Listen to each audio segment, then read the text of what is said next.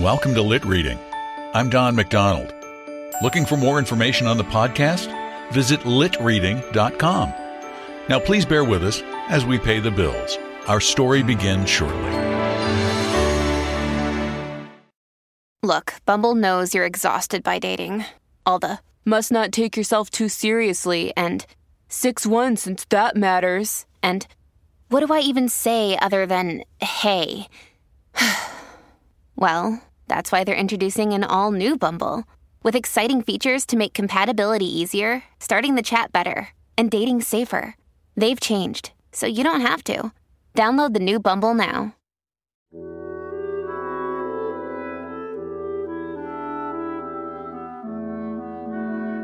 Welcome to Lit Reading.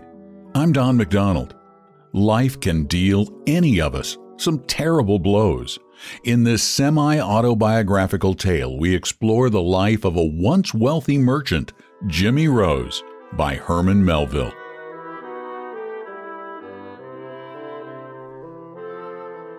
A time ago, no matter how long precisely, I, an old man, removed from the country to the city, having become unexpected heir to a great old house in a narrow street of one of the lower wards, once the haunt of style and fashion, full of gay parlors and bridal chambers, but now, for the most part, transformed into counting rooms and warehouses.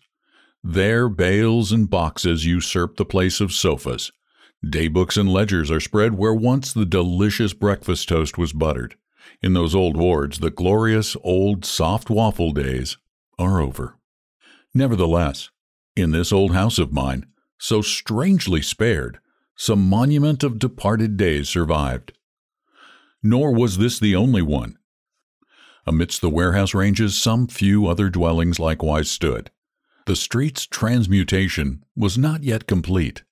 Like those old English friars and nuns, long haunting the ruins of their retreats after they had been despoiled, so some few strange old gentlemen and ladies still lingered in the neighborhood and would not, could not, might not quit it.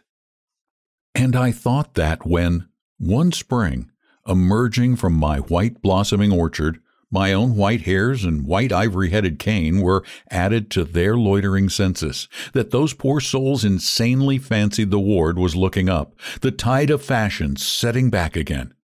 For many years the old house had been occupied by an owner, those into whose hands it from time to time had passed having let it out to various shifting tenants, decayed old townspeople, mysterious recluses, or transient, ambiguous-looking foreigners. While from certain cheap furnishings to which the exterior had been subjected, such as removing a fine old pulpit-like porch crowning the summit of 6 lofty steps and set off with a broad-brimmed sounding board overshadowing the whole, as well as replacing the original heavy window shutters, each pierced with a crescent in the upper panel to admit an oriental and moony light into the otherwise shut-up rooms of a sultry morning in July, with frippery Venetian blinds, while I repeat, the front of the house hereby presented an incongruous aspect, as if the graft of modernness had not taken in its ancient stock. Still, however it might fare without, within little or nothing has been altered. The cellars were full of great, grim, arched bins of blackened brick, looking like the ancient tombs of Templars, while overhead were shown the first-floor timbers, huge, square, and massive, all red oak, and through long-eld of a rich and Indian color. So large were those timbers, and so thickly ranked, that to walk in those capacious cellars was much like walking along a line of battleship's gun deck. All the rooms in each story remained just as they stood 90 years ago, with all their heavy-molded wooden cornices, paneled wainscots, and carved and inaccessible mantels of queer horticultural and zoological devices. Dim with longevity, the very covering of the walls still preserved the patterns of the times of Louis XVI, while in the largest parlor, the drawing room, my daughters called it, in distinction from 2 smaller parlors, though I did not think the distinction indispensable, the paper hangings were in the most gaudy style. Instantly we knew such paper could only have come from Paris, genuine Versailles paper, the sort of paper that might have hung in Marie Antoinette's boudoir. It was of great diamond lozenges divided by massive festoons of roses. Onions, the Biddy girl said they were, but my wife soon changed Biddy's mind on that head. And in those lozenges, one and all, as in an over-arbored garden cage, sat a grand series of gorgeous illustrations of the natural history of the most imposing Parisian-looking birds, parrots, macaws, and peacocks, but mostly peacocks. Real Prince Esterházys of birds, all rubies, diamonds, and orders of the golden fleece. But alas, the north side of this old apartment presented a strange look, half mossy and half mildew, something as ancient forest trees on their north sides, to which particular side the moss most clings, and where they say internal decay first strikes. In short, the original resplendence of the peacocks had been sadly dimmed on that north side of the room, owing to a small leak in the eaves from which the rain had slowly trickled its way down the wall, clean down to the first floor. This leak the irreverent tenants, at that period occupying the premises, did not see fit to stop, or rather did not think it worth their while, seeing as they only kept their fuel and dried their clothes in the parlor of the peacocks. Hence many of the glowing birds seemed as if they had their princely plumage bedraggled in a dusty shower. Most mournfully, their starry trains were blurred, yet so patiently and so pleasantly, nay, here and there so ruddily they did not seem to hide their bitter doom. So much of real elegance still lingered in their shapes, and so full, too, seemed they of a sweet, engaging pensiveness, meditating all day long for years and years among their faded bowers, that though my family repeatedly adjured me, especially my wife, who I fear was too young for me, to destroy the whole hen roost, as Biddy called it, and cover the walls with a beautiful, nice, genteel, cream-colored paper, despite all entreaties I could not be prevailed upon, however submissive in other things. But chiefly would I permit no violation of the old parlor of the peacocks, or room of roses, I called it by both names, on account of its long association in my mind with one of the original proprietors of the mansion, the gentle Jimmy Rose. Poor Jimmy Rose. He was among my earliest acquaintances. It is not many years since he died, and I and two other tottering old fellows took hack and in sole procession followed him to his grave. Jimmy was born a man of moderate fortune. In his prime he had an uncommonly handsome person, large and manly, with bright eyes of blue, brown curling hair, and cheeks that seemed painted with carmine, but it was health's genuine bloom, deepened by the joy of life.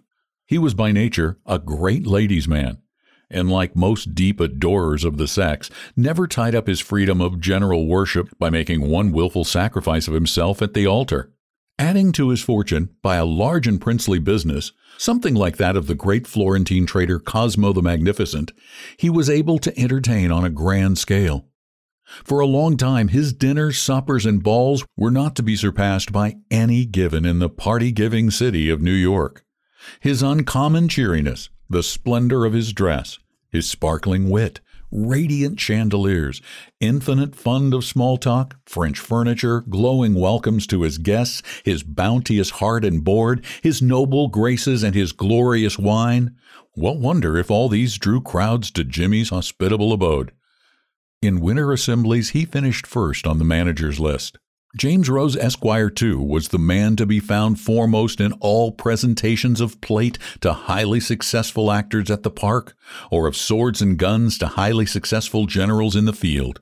Often also he was chosen to present the gift, on account of his fine gift of finely saying fine things. "Sir," said he in a great drawing-room in Broadway as he extended toward General G a brace of pistols set with turquoise.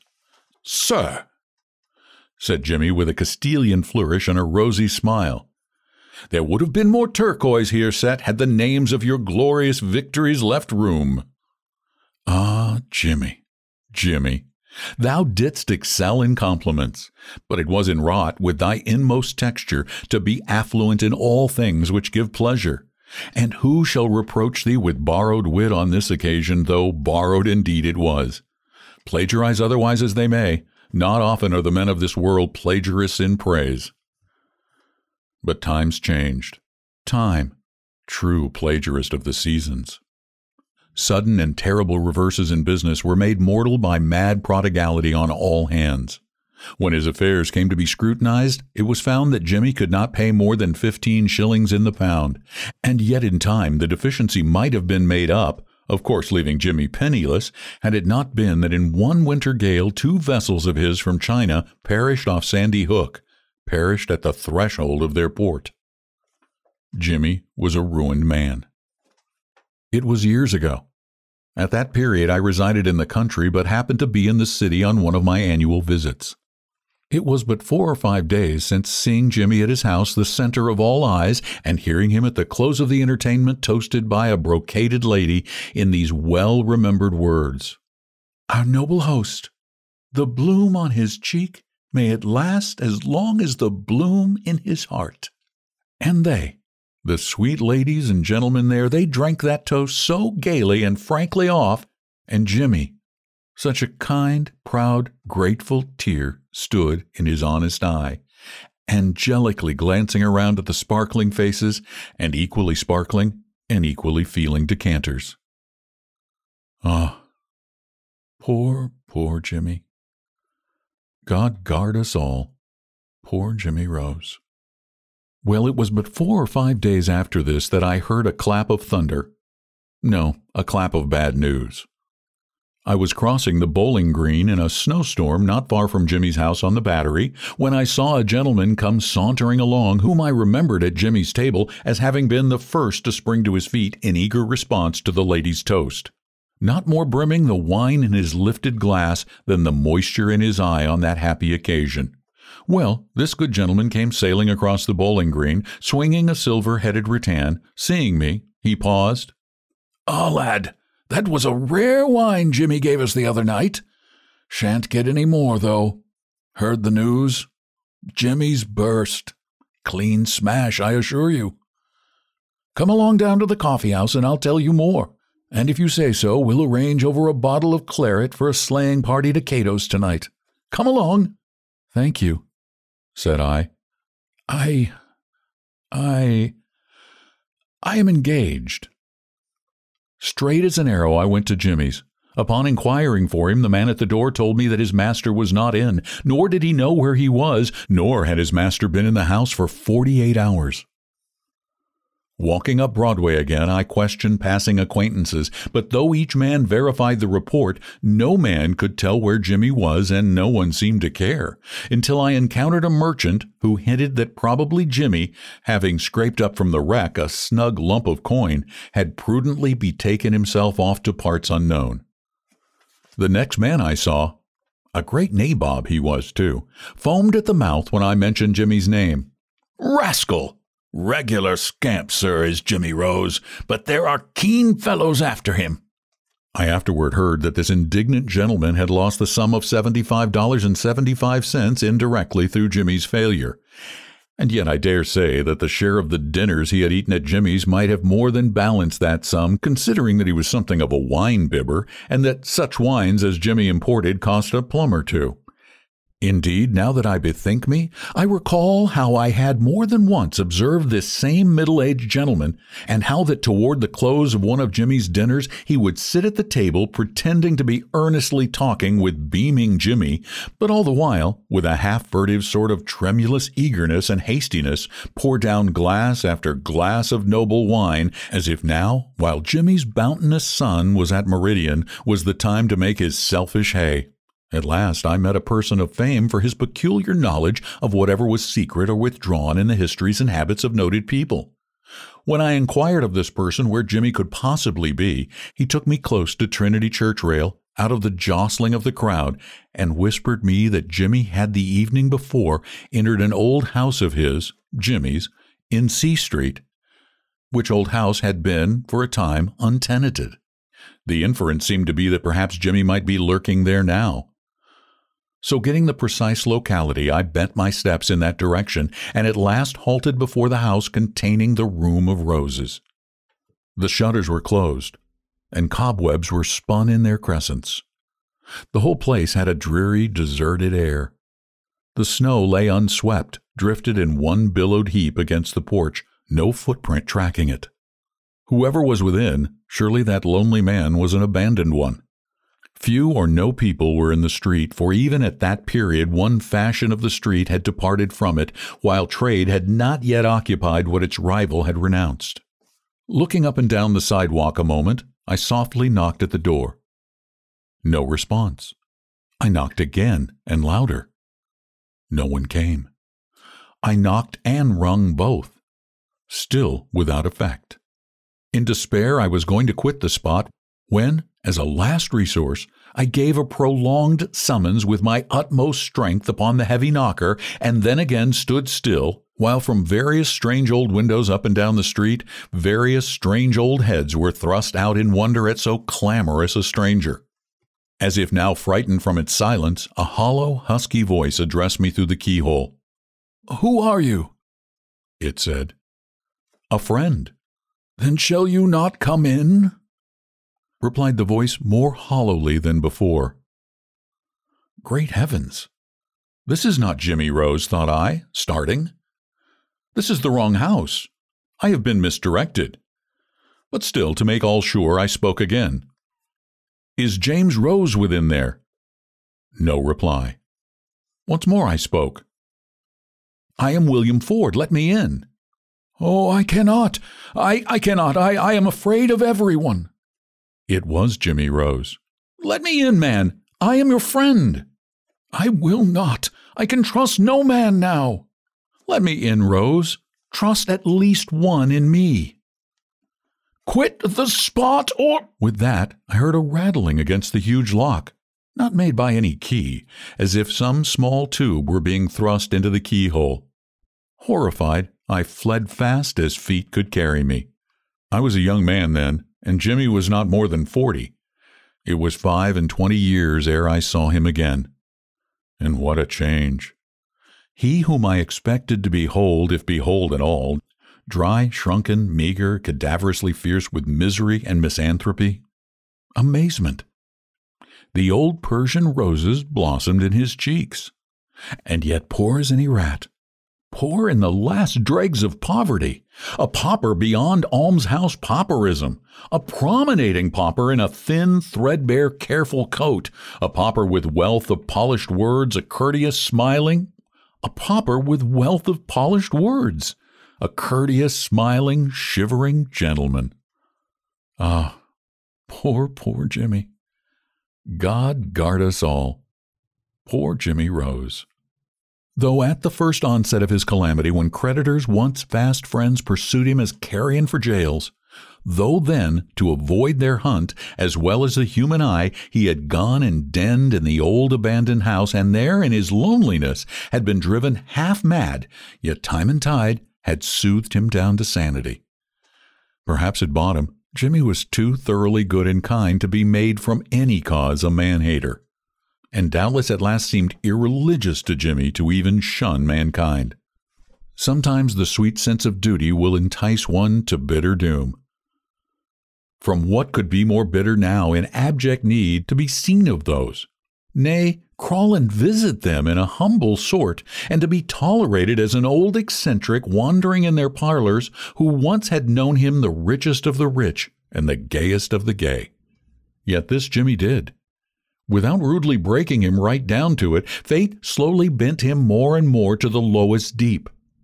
From an unknown quarter he received an income of some $70 more or less. The principal he would never touch, but by various modes of eking it out managed to live on the interest.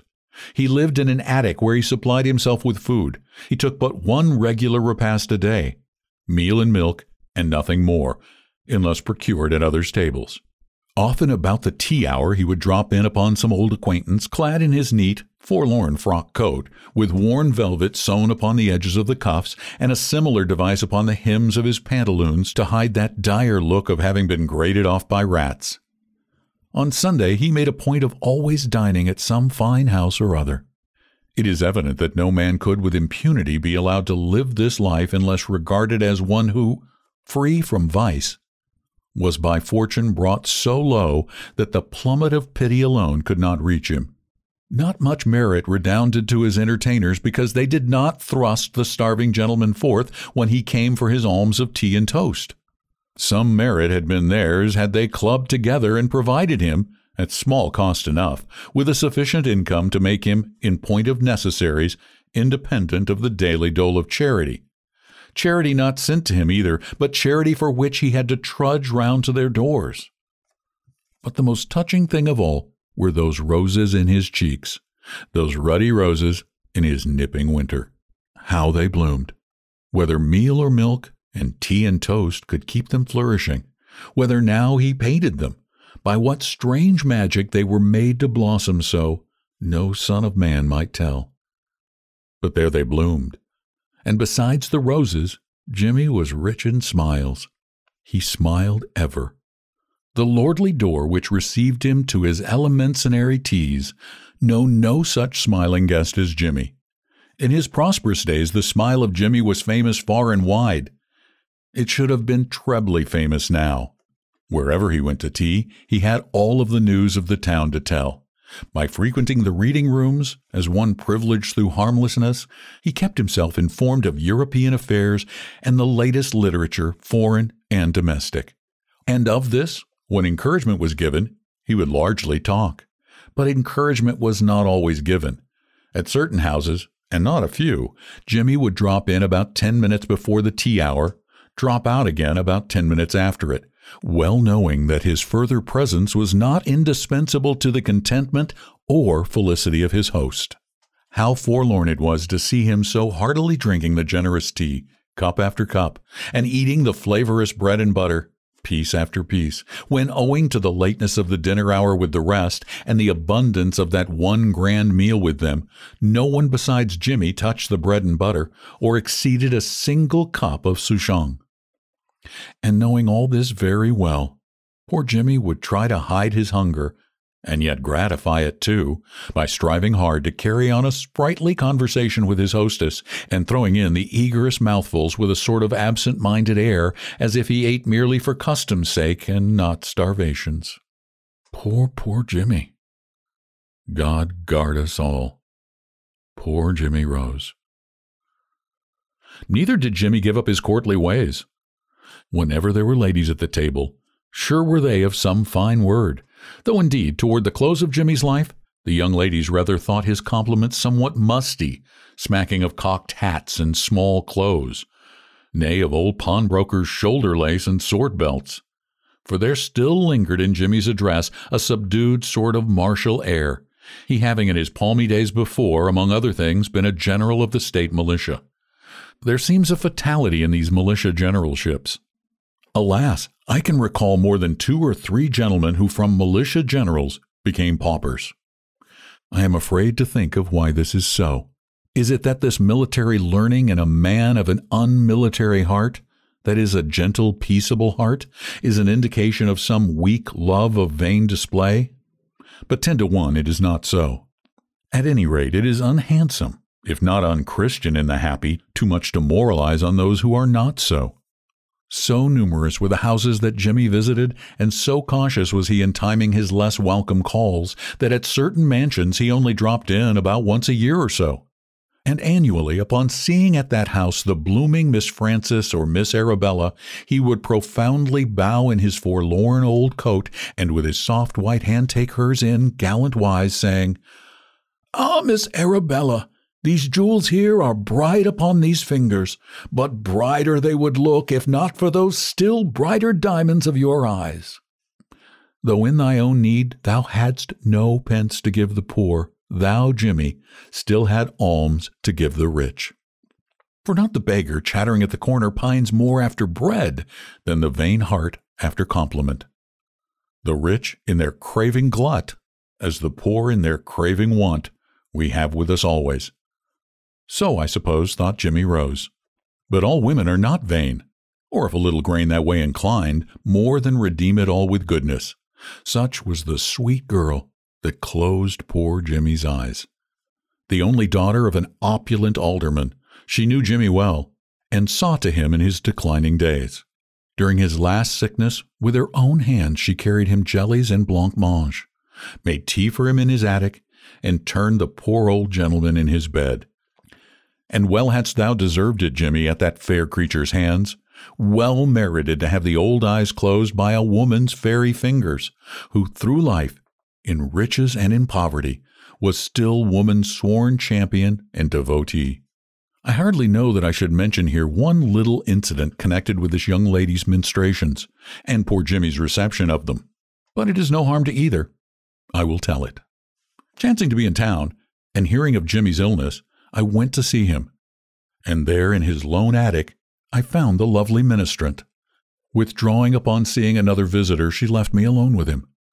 She had brought some little delicacies and also several books, of a sort as are sent by serious-minded well-wishers to invalids in a serious crisis. Now, whether it was repugnance at being considered next door to death, or whether it was the natural peevishment brought on by the general misery of his state, however it was, as the gentle girl withdrew, Jimmy, with what small remains of strength were his, pitched the books into the furthest corner, murmuring, "Why did she bring me all this sad old stuff? Does she take me for a pauper? Thinks she has to salve a gentleman's heart with poor man's plaster." Poor, poor Jimmy. God guard us all. Poor Jimmy Rose. Well, I am an old man, and I suppose these tears I drop are driblets from my dotage. But heaven be praised, Jimmy needs no man's pity now. Jimmy Rose is dead.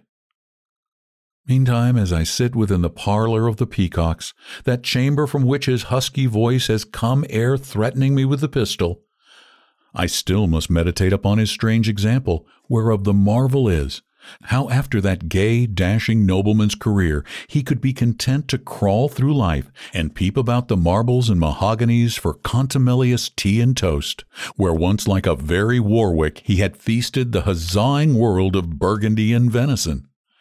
And every time I look at the wilted resplendence of those proud peacocks on the wall, I bethink me of the withering change in Jimmy's once resplendent pride of state. But still, every time I gaze upon those festoons of perpetual roses mid which the faded peacocks hang, I bethink me of those undying roses which bloomed and ruined Jimmy's cheek. Transplanted to another soil, all the unkind past forgot. God grant that Jimmy's roses may immortally survive.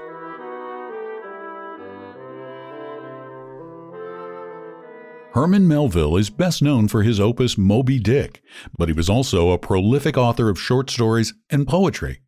Jimmy Rose was published in Harper's Magazine in 1855.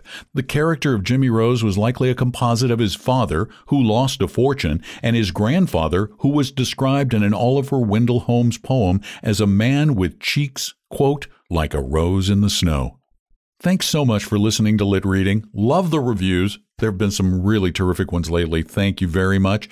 And if you like what you hear, please do leave a review, particularly at Apple Podcasts. That helps get more people listening. And tell your friends, tell your family members, enjoy it on your summer road trip. And if you have kids or grandkids, have them head over to Rita Storis on most of the major podcast services or at ritastoris.com. Thanks again for listening.